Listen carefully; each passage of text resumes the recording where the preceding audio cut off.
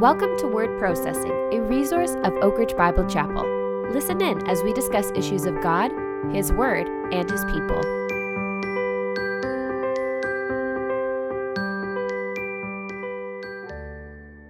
Well, hello everyone, and welcome to another episode of Word Processing. Josiah, it is our second episode, so we are basically podcast pros at this point. Basically, yeah, I think that's probably a spiritual gift at this point. I mean, we've figured it out. Technology is progressing at least a little bit. It should be a little better each week. As always, I'm Andrew, here with Josiah.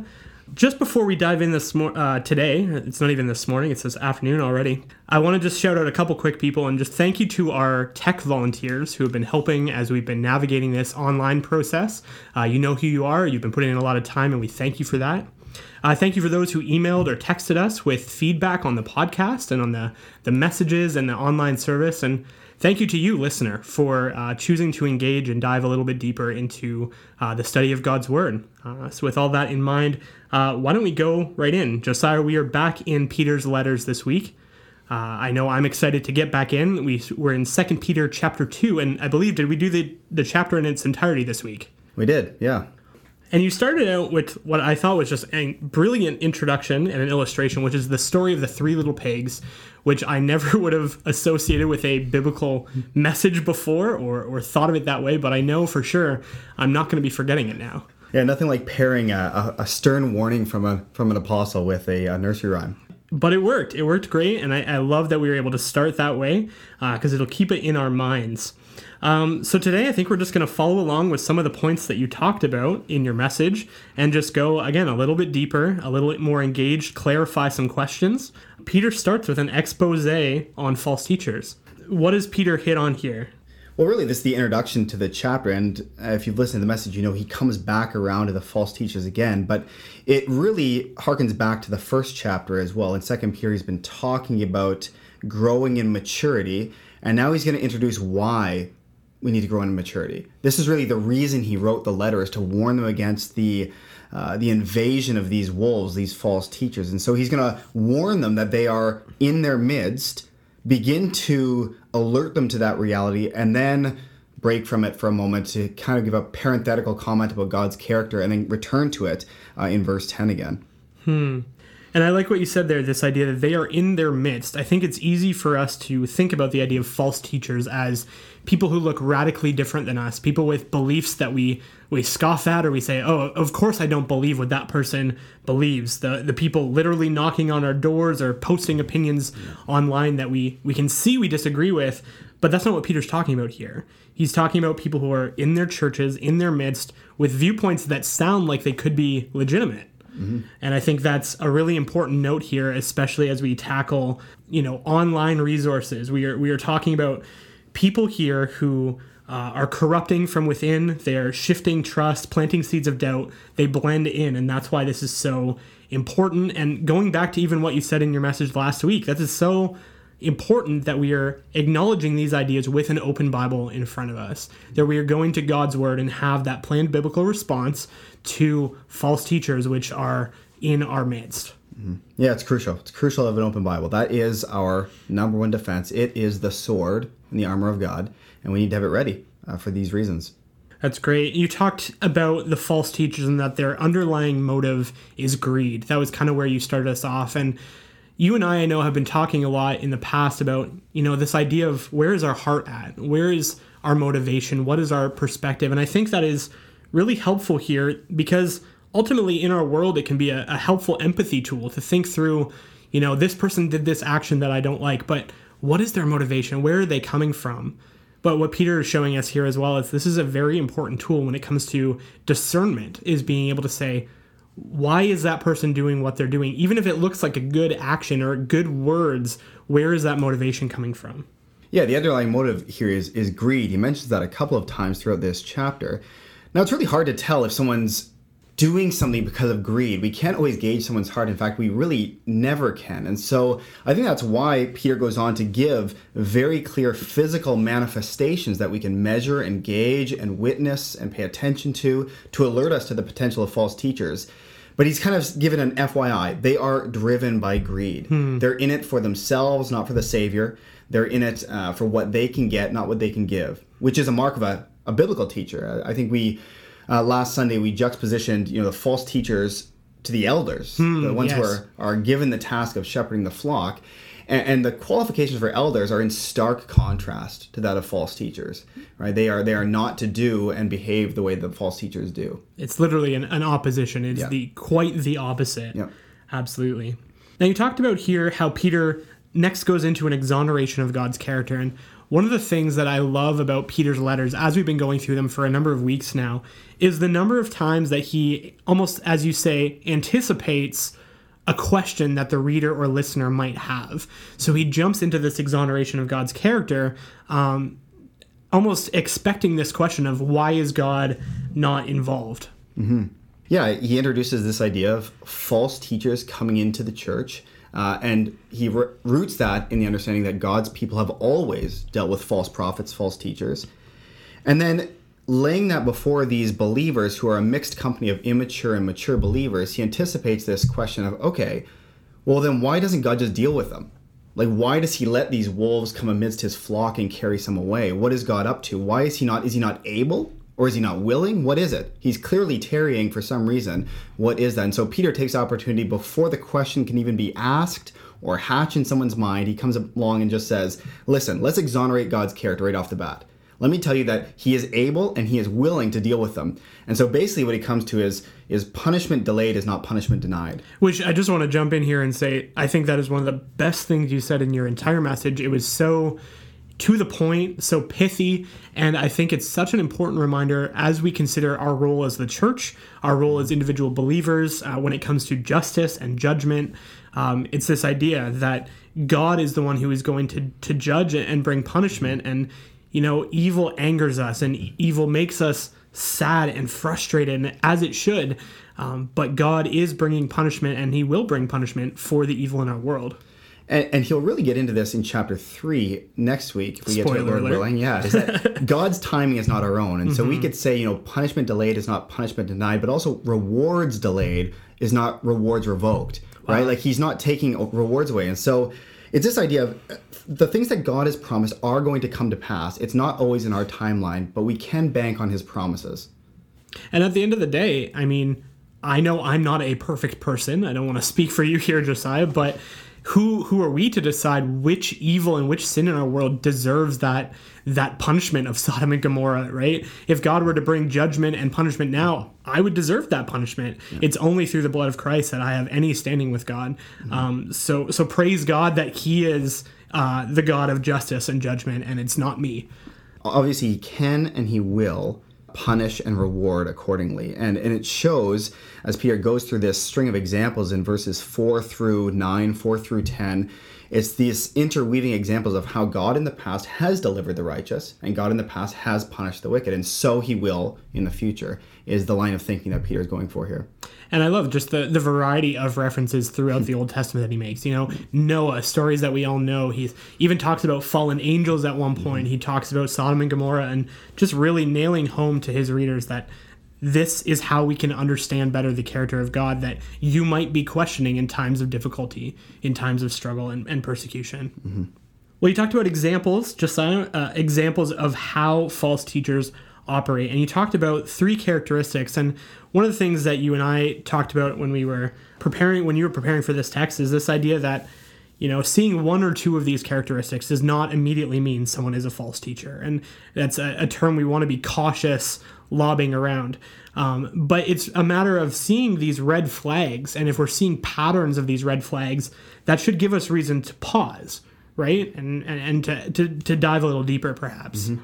Yeah, people are not infallible. The Word of God is infallible, but people are not. And so this idea that we should never judge someone is, it's not biblical. Mm-hmm. Like, we are called to judge Amen. In the sense that we are called to discern, if you want to use that as a synonym. We are called to weigh what people say and what they teach, especially when they say, "Thus saith the Lord." And especially within the church. Yes, absolutely. And this is not a condemning. That's what we're not supposed to do. Condemning belongs to the Lord. But we are supposed to discern with squinted eyes, is that what the Lord said? Like the Bereans, is this what is so? Have our Bibles open and weigh what is being presented to us. And that's just important, especially in talks of maturity, We're told to grow in the faith. Peter just laid that out for us in chapter 1. And knowledge of God is right at the top of that pile as to how we can grow in the faith. And so we need to be consuming teaching and content, but we need to be discerning about what we're taking in. Mm-hmm. Now, you mentioned this in your message. You mentioned it today. For those listening who might not know who the Bereans are, can you give us a little quick synopsis on the Bereans? Yeah, it was a group in the New Testament that while the church was spreading, they heard the message of the early church, the message of the apostles, and with an open Bible, they leaned over the scriptures, so to speak, and they were evaluating what was being said. Does this line up with what God has revealed? And they were praised for that diligence. And what an example and a demonstration to us of what we should be doing. In the vein of what we should be looking for, point number 1, example of how false teachers operate, is that they are fueled by arrogance. Now, I want to ask the question here, Josiah, because I think this is something that is tricky for all of us, but how would you say that we would spot the difference between someone who is just confident in their beliefs, confident in their theology? You know, there's viewpoints about the Bible that you and I would straight up say that is wrong or this is right. How do we contrast that or differentiate between confidence in theology versus arrogance in perspective? I think the way you differentiate is what they're confident in. Is it clearly revealed in Scripture? The arrogance comes in when false teachers peddle in the white space in the Bible. They read in the margins. They fill in blanks that God has purposefully and providentially left empty. And they traffic in those areas. And that's where the arrogance comes in. They say, "Thus saith the Lord," and they're actually putting words in God's mouth. I can't think of anything more arrogant than that. And so you'll see with false teachers is that they will oftentimes fill in blanks, again, that God has left empty. And that's where we can kind of alert someone with convictions. If they can point to chapter and verse, this is why I have this conviction. We may disagree, but at least we can walk away saying that is someone who takes the scriptures seriously and really wants to understand what God has said. And what a good example there. Someone who takes the scriptures seriously versus their own opinions or their own perspectives. I think that's key.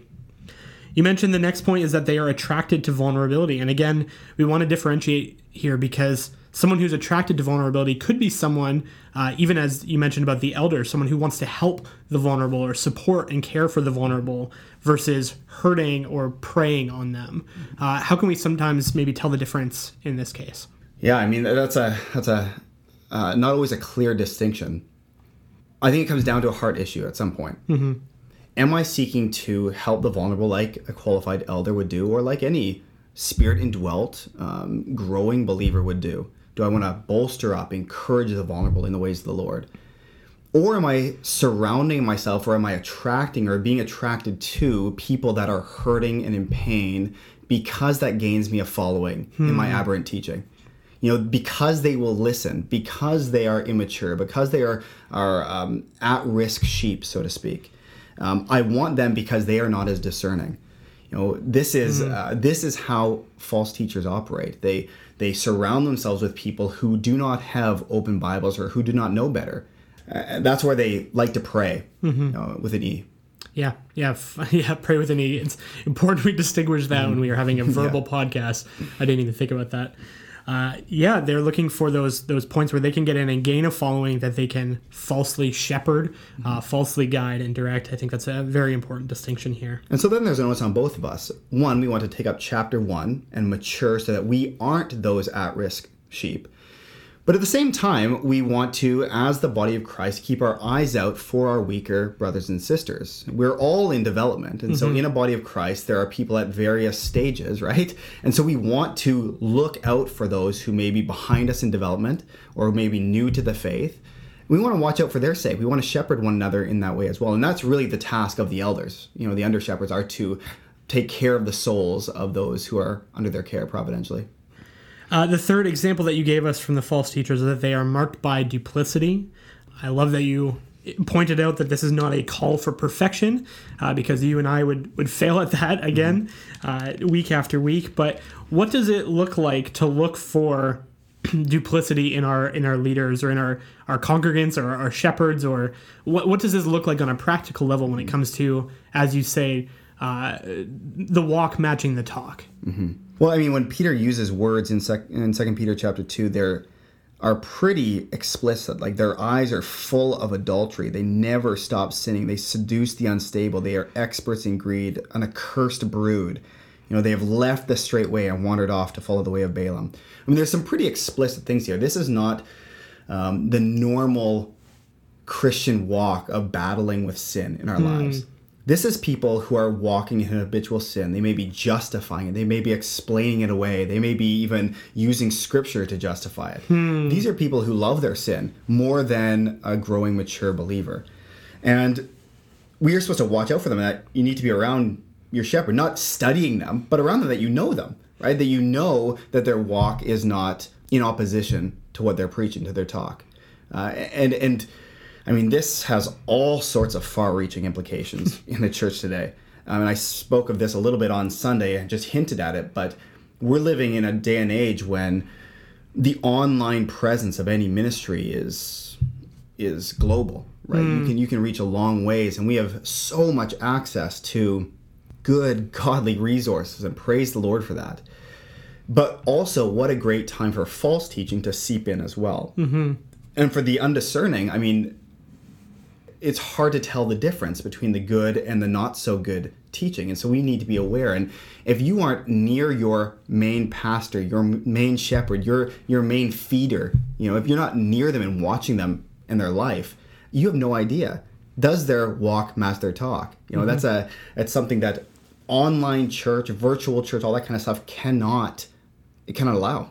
Absolutely. And as you said, it can be really easy to fall for, to not know what we're getting into. I mean, it says Jesus, it must be good, which we'd say that's not necessarily the case. But you made a really good point there, and your final kind of point of the message was to be on guard. And I think you just hit on what I was going to mention here, which is that idea that is not Peter calling us to be false teacher detectives. We're not trying to go around to each individual in our church and say, is this person demonstrating a little too much arrogance right now? Maybe they're a false teacher. But rather, it's the idea of being on guard, being protected, being cautious, to make it a little more culturally relevant right now. With us dealing with the coronavirus and COVID-19, we're not going out into society and saying, ooh, that person coughed on someone, or that person didn't wash their hands enough. But instead, we're protecting ourselves. We are isolating where we can. We are washing our own hands. It's that defensive, strong, fortified position. If we want to grow, we need to eat. Right? So you make meals, but you might check the ingredients list on the things you're cooking at the same time. And the same with believers. We need to eat. We need to feed if we're going to grow as believers. But just to check the ingredients list, like how does this match up with the Word of God, is just a good practice for all believers to make sure that what they're taking in is in line with sound teaching. Well, I love me a good food illustration. I do. I was just for you. So you talked about 3 things that we can be doing as a body. We're going to go through these nice and quick here. We can be building a house of brick, which I think works really well with the next point about discerning in community. But just to ask you really quick, what does it look like to build a house of brick? You talked about good theology books, good blogs, good podcasts, good commentaries, good Bible studies. What makes a good book or a good study? How do we discern what is good content versus what is not so good content? Well, let me ask you, how do we discern? How do we, there's a lot of stuff out there, right? How do we discern the bricks, the good bricks from the straw bricks, from all that kind of stuff? How do we do that? I think we've hit on it already. I think we have to have an open Bible. We are looking for people who are referring to the scripture in a way that shows that they value it. And ultimately coming back to our community, talking with other people within our church, talking to our pastors. I mean, I like to think that you and I, especially in this time, have made ourselves quite accessible. I would love to have conversations with people about what is good content and what is not. I know you would as well. But again, it's coming back to that biblical foundation. And it's a priority. You think back to the fairy tale, it's easy to throw up cheap houses. It's inexpensive. It takes less time. It is hard work. It's costly to build a house that will withstand the storm, to put those bricks down. And so for each of us, it's just a challenge. Peter's challenging us to put in the time, the blood, sweat, and tears to build a strong house, whatever that looks like in your life. It may mean just reading the scriptures every day if that's not your habit. You've got to be building your house on sound theology. If you're not sure how to discern good from bad, bring it to a trusted, mature believer and say, what do you think of this resource? Is this something that is worth my time and attention? Will this help me build a strong house? If not, I don't want to waste my time. I mean, there's so much stuff out there. I want to be very protective of my time, what I'm going to give my time to. I want it to be good things. I don't waste my time with things that aren't worth my time, right? And so we all need to be doing that. And again, just make it a priority. Peter, if nothing else, has clearly taught in these two epistles that putting in the time and effort to build toward maturity in Christ is crucial. And so we just need to be encouraged by that. Well, and if we're not doing that, we're wasting our time somewhere else. And so I think what an opportunity when we are staying at home, when we are isolating, when we are trying to find resources, what a great time to be building up that firm foundation of brick. And I want to take this away also just from the individual standpoint. We're very individualistic in the West. I understand that. But me building my brick house, again, and this kind of goes to the second point of application, isn't only good for me. Yeah, it is good for me. You know, I get to withstand attacks. I get to discern better. I get to grow in my relationship with the Lord. Great. But also it helps me discern for other people and helps me protect those around me. It helps me protect my family. It helps me protect the flock. You know, so growing in maturity in Christ is not only for me. It's also for the other believers around me. And so there's a corporate sense to this as well. Well, to take the illustration even a little bit further, no one builds a house by themselves. Yeah. No one sits one by one and takes the bricks and stacks them by themselves. It takes a community effort. Yeah. Absolutely. As we continue in this idea of community, I want to just ask, how do we avoid taking this in a direction that is not biblical? How do we avoid forming cliques, gossiping together, and just judging everyone as a group? How do we discern properly in community without taking it to a sinful or a non-biblical place? I mean, there's two things that immediately come to mind. One is, again, as we are growing in maturity, we will hate those things, right? Like, this maturity thing is really important here. It seems like Peter actually has a plan going through his letter. Yeah, almost like there's a theme through here, right? So as I'm growing in maturity, I will detest gossip. I will detest slander. You know, I don't want those things. And so as we grow together as a community, if that starts to come up, here we'll talk really practically. If we're talking about a certain author, a certain speaker, a certain whatever, and we think, there's something off about that teaching, I'm not really sure what it is, and we start trying to discern together, if it starts to reach a point where it's gossip, where it's slander, or we're tearing someone down just for the sake of tearing them down, to discredit them, not the teaching, but the person, if that's where it goes, maybe they'll take one person in the group, a mature believer, to step up and say, you know what, I think we're encroaching upon sin here. Let's pull it back. You know, and that, just really practically, that's what it might look like. So that's a really good question you ask. How do we avoid? Because this is a tightrope we walk. We want to be discerning, but we don't want to be consumed with just discernment ministry where that's all we do, right? That's dangerous, and it's all consuming, and I think that actually stunts maturity, you know, ironically enough. And so we want to walk down the middle there and encourage one another to think godly thoughts. You know, we do want the salvation, the discipleship of that false teacher as well, right? So that has to come into play also. And I think that takes us really nicely into the last point, which is this last but not least point, which is praying for protection. Because ultimately the best resource we have is our access to the one who sees all, judges perfectly, sees the heart, and offers us peace, wisdom, and discernment when we ask for it. Mm-hmm.